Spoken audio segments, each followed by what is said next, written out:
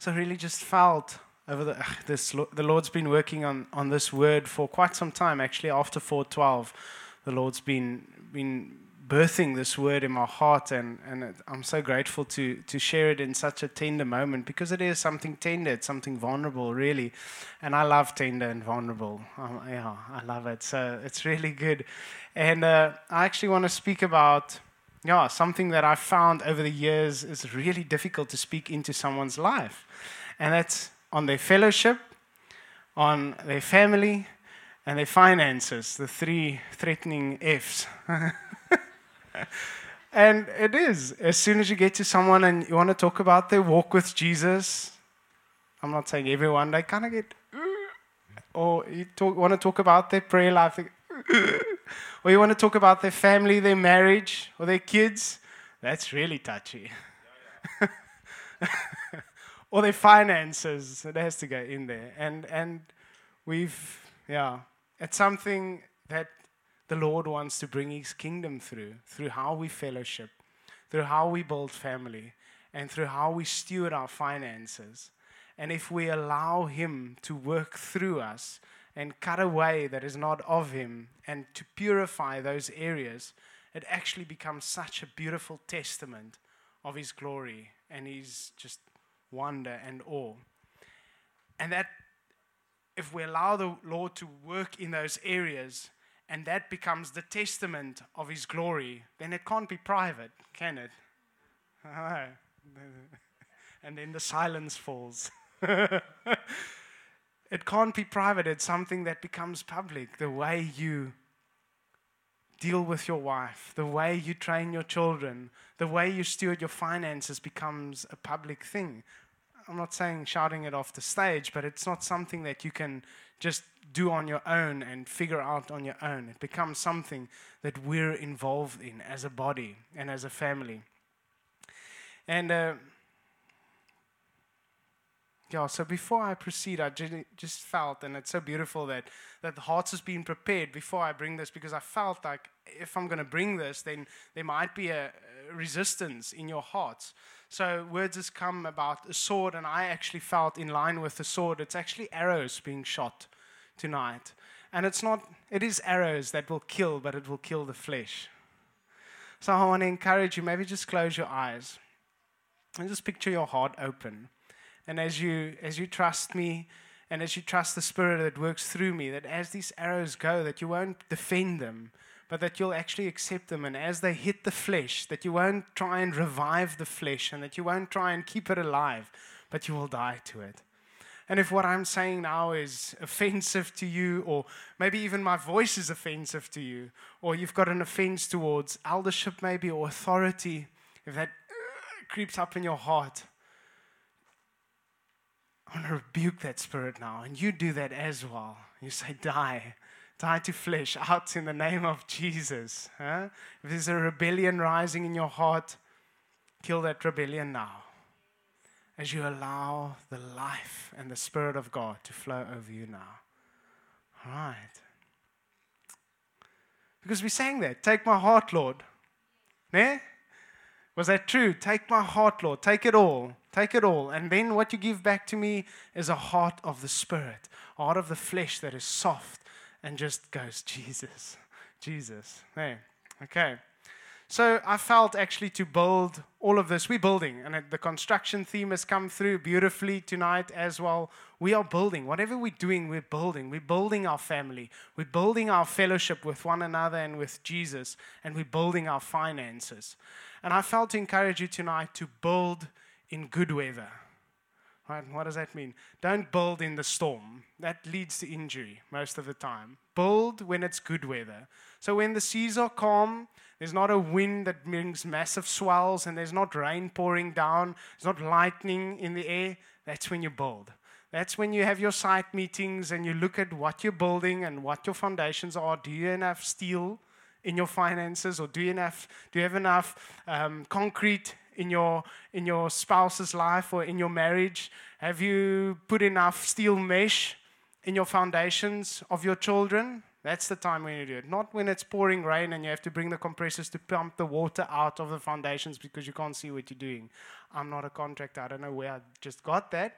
But that's very good because we build in good weather. That's just logical, right?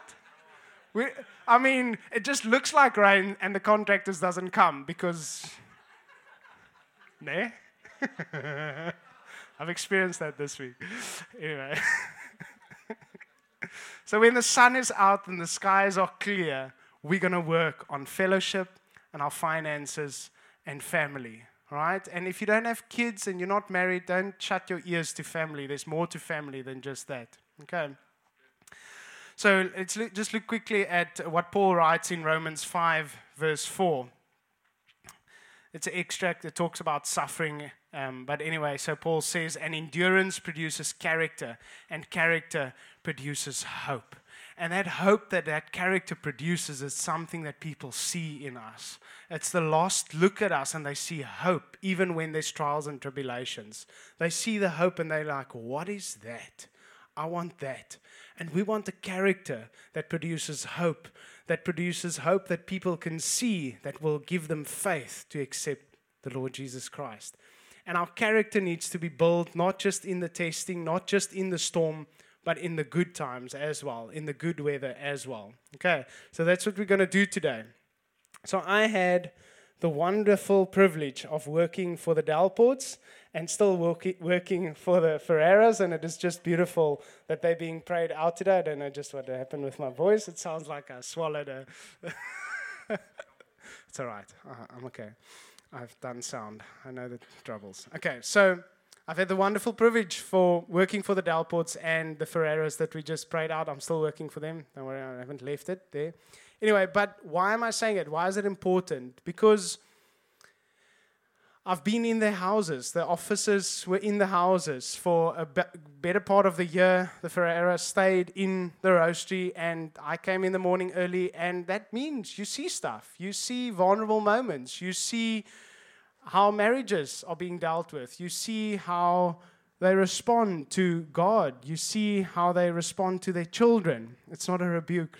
Relax, gentlemen. Why am I saying it? I was a witness to good character.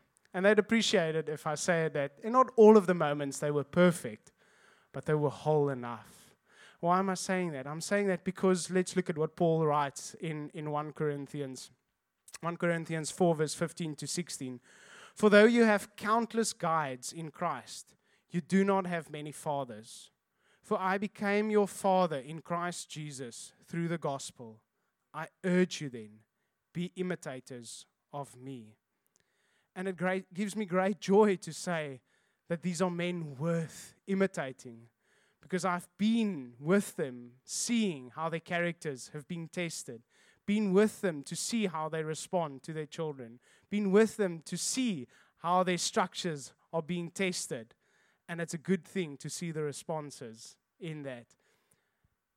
And that's what I want to say is find men and women worth imitating. It will help you in your walk of faith, in building family, fellowship, and your finances. Okay. The video on Wednesday on accountability, that's part of accountability, is finding someone that you can walk with, that you can share your heart with, that can be accountable to. But you're also seeing someone that has built their children well. Because we build them. Ne? We build them. It doesn't just happen. Eh? I'll say something about that now. So you find someone that has led their children well and has built well into their lives, that is worth imitating. And you go, wow, how have you done that? Is that good? Not really, maybe. Lots of tears.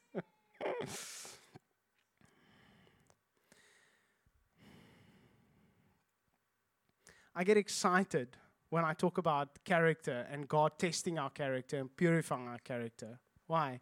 It's something that when we allow the Lord to work on our character, it becomes something beautiful. And when it's something beautiful, the Lord can use that. And it becomes a beautiful tool in the kingdom of God. It is not just, character doesn't just happen. It gets forged. It gets tested. It gets as steel comes out of a hot oven and gets placed on that, what is that called? Anvil. It's not part of my notes, otherwise I would have looked it up. And the hammer strikes it. That's testing, making sure that it's pure, which means if a character is well, it is something, it's a powerful tool in the kingdom. And it's encouraging to each one of us to have a character that is whole enough, because we're never going to be perfect. But that shouldn't be the reason why we're not trying. Yeah? We're never going to be perfect, but we can be whole enough. We can be worth imitating, as Paul writes, because Paul's a sinner, right? He didn't say imitate Jesus. Yes, imitate Christ within me, right? But he's saying me, Paul, as I follow Christ, follow me. It's worth imitating. And that's what I want to say. We should be wanting to be worth imitating, not because of pride, not because of flesh, but because we're whole enough. That becomes a beautiful tool in the kingdom and advancing God's kingdom. Okay, so how do we build fellowship? The true fellowship between God, Jesus, and the Holy Spirit. We agree that that is true fellowship between the Trinity. Yes, there's a yes. Thank you, Wade.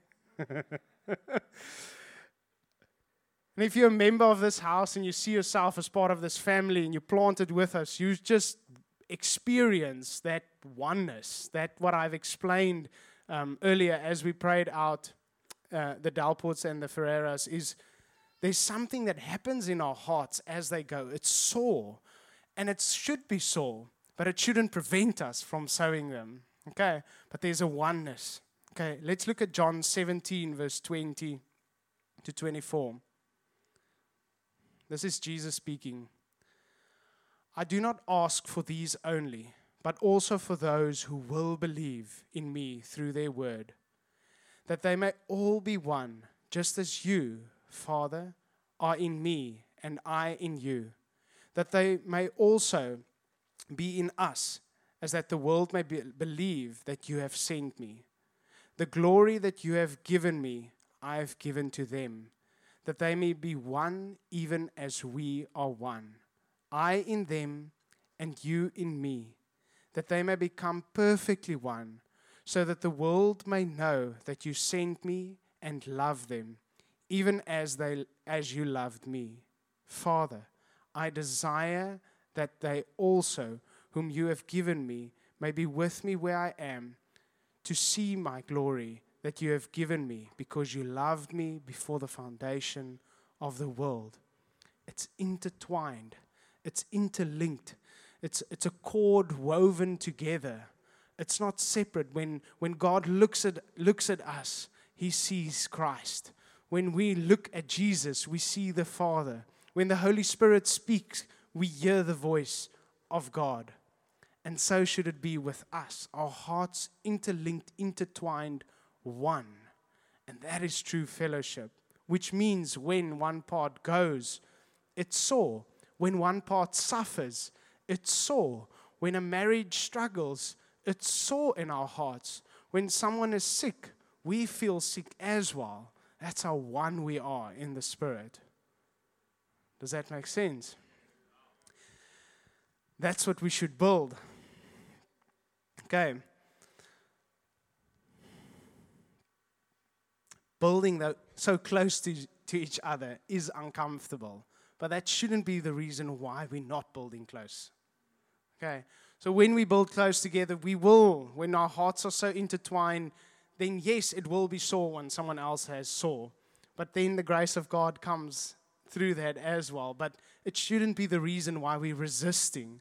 And that's one of those arrows that I'm shooting, is don't resist because you don't want to be so close to other people. Don't resist the family of God and the church and the life that there is in the church because you're afraid of what's going to be revealed in your heart. Because it will be, but praise God, it will be revealed. And there'll be freedom in that. Who can attest to that? Amen. There's freedom in that. Awesome. Okay. So this is intertwined, interlinked, so that when the storm comes, right? Because it will come. The storm is coming. The storm is brewing. It will come and it will pass and there'll be another one. But when you're in and you're one, You won't be this loose sail on the side, flapping aimlessly in the wind, hanging on for dear life. But no, you'll be strapped down, linked in. You'll be vested in and one with us. Our beautiful story of that is, as we moved to Stellenbosch after we were married, we found Josh Jen, or it found us, but we joined. 6 months in, I was working away a lot, and at that stage in time, I was actually a spotlight operator for a ballet show for open air theater. And then everyone went, what? Yes, I was Vian, yes. Anyway, so Jess, she's just barely 18. Barely 18. No, you were 19 at that stage. I turned 19. Anyway, it doesn't matter. And we're in Stellenbosch, one vehicle. We're in Josh Jen, 6 months. It's not about Josh Jen, it's about oneness and family, but that's just the name now. And Jess was sick. We didn't know what it was at that stage. I was working. It's literally the audience is walking in, and we're going to start the show. I'm the spotlight operator. Without me, the show will not happen, okay?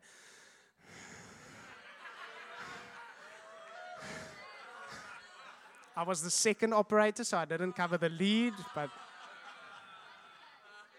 it's besides the point. That's not the point.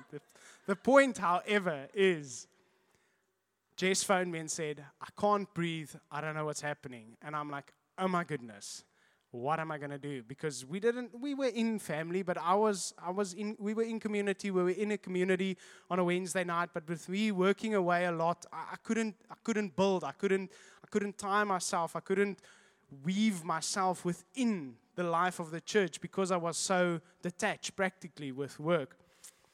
But we were in a comm, they were deacons, steward, and I phoned him and I said, Jess is at home, she can't breathe, she doesn't have a car, please just go.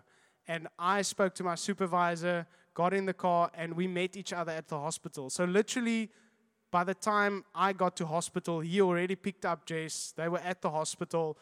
I looked at her. I'm like, are you okay? Do you have all your documents, medical card, ID? And I was like, I have to go. They're phoning. They're waiting to start the show. I have to go now. Are you okay? Yes, she's okay. Steward, will you stay with her? Yes, don't worry. Go. Sorted. And I left my wife with him. He needs to now take care of her. She's in hospital.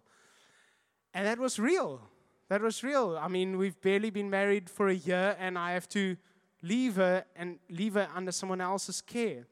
And that bonded us in that moment, and it wove us together in that moment. And we felt so cared and loved for in that moment that it stays with us now. It's one of the beautiful moments that we still reflect on. And she was fine afterwards and got some medication, took her home, and she laid on a couch until I finished my shift. And we went home, and our hearts were knitted together. At a drop of a hat, they were there. They were serving. They were giving of themselves to us. True fellowship. Yeah. How do we build family? Okay, so I want to specifically hone in on marriage and kids. But if you don't have a wife or a husband and you don't have kids, this applies to you as well. Right? Are you building into your spouse? Are you building into your husband and your wife? Are you sowing into their hearts? Are you building trust with them while the skies are clear? Because when it's tough and the pressure's on of work and sick kids or just decisions that need to be made, or you then need to deal with offenses that you didn't deal with last week when there was calmness and the ocean was flat? Are you then needing to deal with unforgiveness that you haven't dealt with when it's raining and pouring down? It's uncomfortable, yeah, when you try and do it then. But do it, don't not do it. But try and do it when the sun is out. Just do it. Are you allowing the sun to set on your anger or your unforgiveness? That goes for all of us. We have to make sure that the gutters are clear so that the water can flow. And the gutters of our heart, because my goodness, if we know what's happening in our hearts, it seems like a gutter. Huh? Nee. Let's look at what Paul says about a marriage. Ephesians 5:22. And my goodness, if you read it, you feel, falling short all over again. Wives, submit to your own husbands as to the Lord. For the husband is the head of the wife, even as Christ is the head of the church, his body, and is himself its Savior. Now, as the church submits to Christ, so also wives should submit in everything to their husbands. Husbands, love your wives, as Christ loved the church and gave himself up for her, that he might sanctify her, having cleansed her by the washing of water with the word, so that he might present the church to himself in splendor, without spot or wrinkle or such thing, that she might be holy and without blemish. In the same way, husbands should love their wives as their own bodies. He who loves his wife loves himself. Husbands, are you loving your wife? Are you pouring that love into her when the skies are clear? Wives, are you submitting to your husband in a beautiful way as we see it in Ephesians 5? And then kids, are you building your kids? Or are you letting them grow wild? That was a pun. Didn't work. Because if they just grow, they will grow wild. We're called to bend and to shape and to form and to adjust and to make sure that we are shaping them and correcting them for the bad things they learn from us. That's the weirdest thing. Most of the time I need to correct things in my son that I am just seeing him do what I do. And I'm like, oh my goodness, this is bad. Right, but we should build.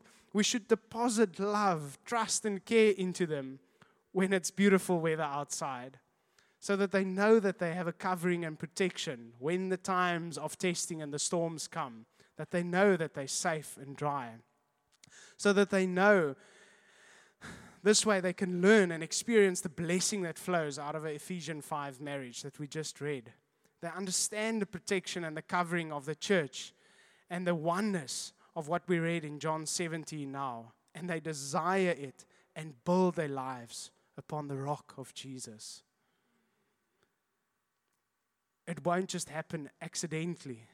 I have to work on Alex from the early afternoons already to have him here in front of me in worship. And it's uncomfortable and maybe distracting to you, but grace to you for bearing with him. But when there's a moment where he experiences the Spirit, and I can see it in his eyes, when he gets comfortable with the things of the Spirit, with people dancing around him, shouting the name of Jesus, when he's comfortable lying down and just relaxing in the presence of God, then I know I'm building him to his true Father. I'm building him for his heart to reflect the true Christ, not just my bends and quirks that I'm building into him. Okay. Building our finances. Now you really have to open your heart, because this is probably the worst thing that people want to do and try and figure out on their own. I come out of a household where that was the most private thing, probably. But it's not. Okay? It's not about building wealth. It's about building stewardship. Are you a steward of the little that God has given you, so that you can be a steward of the much God will grant you or wants to grant you? Whether that's in finances, whether that's in souls, whether that's in responsibility, steward what the Lord gives you well. All right? And that is the one where the storms will probably never end. I've seen this. The storm in your finances will probably never die out. And in one way, it's to keep you humble and dependent on God. And the other one, it's because God knows the pride that's in your heart, and that you will probably defect to your finances when he gives you much. So give grace and honor to God that he keeps you in that place. But bring people alongside you. Get those budgets in place. Do what you need to do to make sure that you build well when there's not a lot of debt, when there's good seasons in finances, because there are some up times, but make sure that you learn those lessons well. Because that is the worst lessons to learn, to try and build kingdom values into your finances when it's hailing outside and a thunderstorm. That's Aina. That is very sore. And it's not impossible, but it's sore. So do it while the skies are clear. Okay.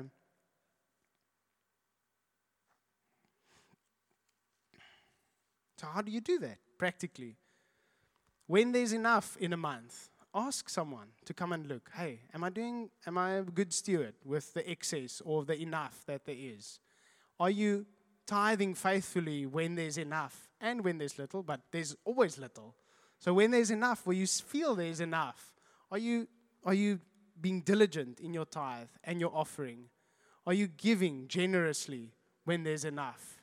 Because when the testing and the storm comes, your character has been built and solidified, and that will continue no matter what the storm is happening around you. Okay. So I want to land this. So who was at 412 conference? Who saw the storm?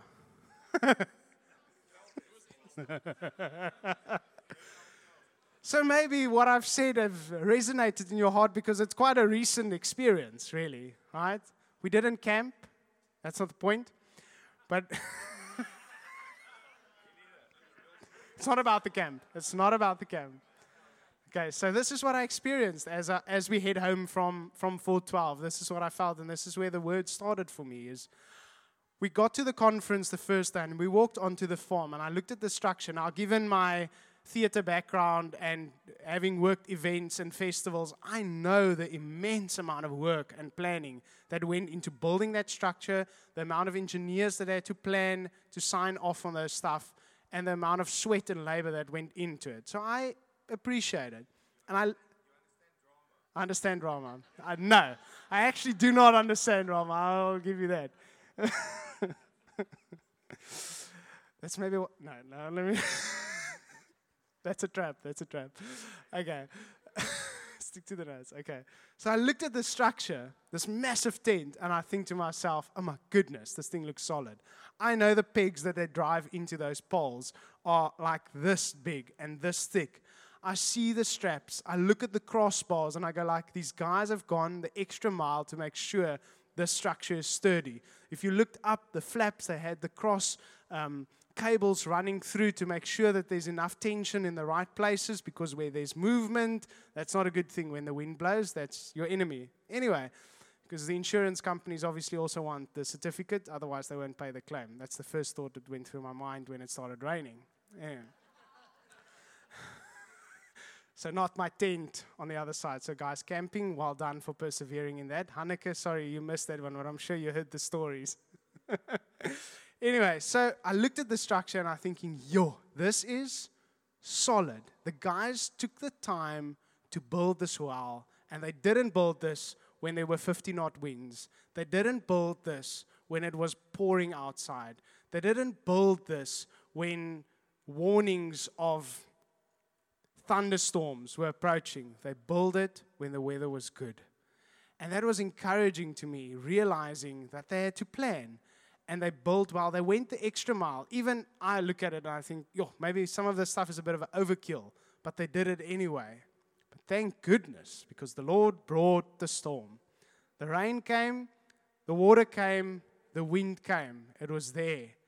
And I looked at it, and it wasn't in that moment that I thought, they should have done better, because I knew in my heart that they've done well. But then suddenly, you could see, okay, that probably wasn't such a good idea, of that little gutter they built there, Zian, so willingly relieving the pressure from the roof as the water built up. And then suddenly I just felt in my heart afterwards as we drove home, it's not about not trying to build well, because we're not going to make it. We're not going to get it perfect. That's what I wanted to say. We're not going to get it perfect. But in this, where we do it together, there's something that we see. So when Charlie goes through a storm, I can see, Charlie, maybe in this area, you can adjust a little bit better. When a marriage goes through a tough time, we can look at it in perspective and in counsel, as you see counsel and wisdom, and say, you've built well, but in this area, maybe just deposit a little bit more love in your wife. Do you understand what I'm saying? So as water dammed up where it shouldn't have, on that tent, where flaps started flapping where it shouldn't have flapped, where stuff tore where it shouldn't have tore. That's not the point. The point is we need to build well when the weather was out. Because trying to deal with those pressures on those sails, what the water created, so literally the water built up and on the sails it sat, and it was threatening to the people underneath. We kind of sit underneath it, and Zian bravely climbed on the barrel to try and relieve the pressure. But to do that it takes a lot of effort. Zian was wet, he was tired, people were anxious, because that's what happens when you try and deal with unforgiveness when there's a storm. That's what happens when you try and deal with offenses when you're in the thick of things. That's what happens when you try and do a budget when you've lost your work. The Lord wants us to build well when the skies are clear. He wants us to get those structures in place so that the character is good and pure and worth imitating, that He can use. And yes, there's tweaks and adjustments that happen when the storm comes. But before the time, make sure that your heart is ready, that your unforgiveness has been dealt with, that your offenses have been dealt with, that you're faithful with what the Lord has given you, that you're stewarding your children well.